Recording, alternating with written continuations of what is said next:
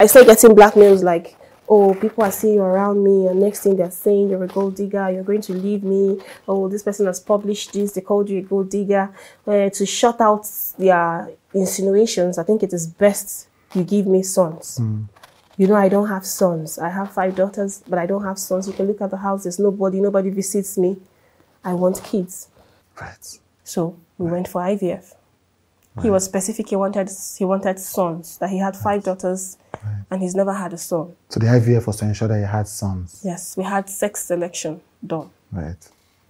And then I had to go receive back the embryos into me.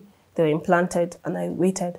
Even at the cost of that embryo implanting in me, I had the most violent experience, beatings and all of it. Right. So he beat you while you were trying to get pregnant. Even when I was pregnant with my first child.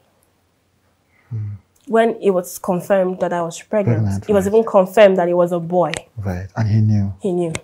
And he will punch me in my stomach, call the baby. Is it because of the cockroach you're carrying in you? Is that why you're doing this? He will punch me, and he will tell me that he'll get rid of it. He'll get the cockroach out of my stomach.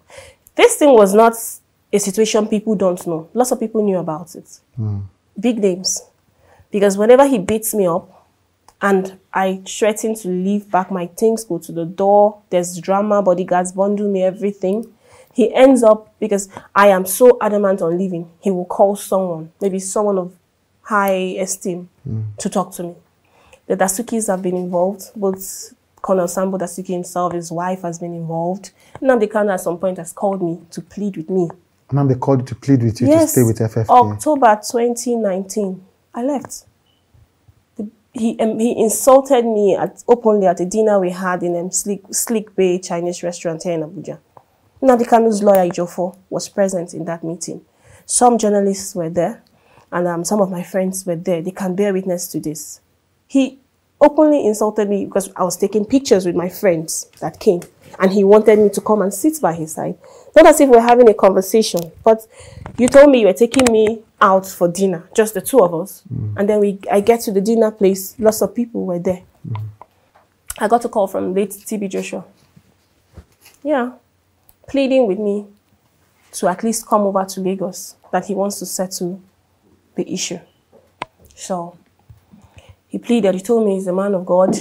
He does not like the issues he's hearing, and that he would like peace to reign. I explained that I went on a rant. I was telling him everything, how he started, how we got to this point, how I am done. And he said it's okay, that he wants to sit and have a conversation with me. And that if after the conversation, I still feel strongly about not staying with him, then he will know that he has tried. But that he must do his brother a favor by talking to me as he had asked him to. Join our community. Listen to the full podcast. Link is below, or just search for With Chude.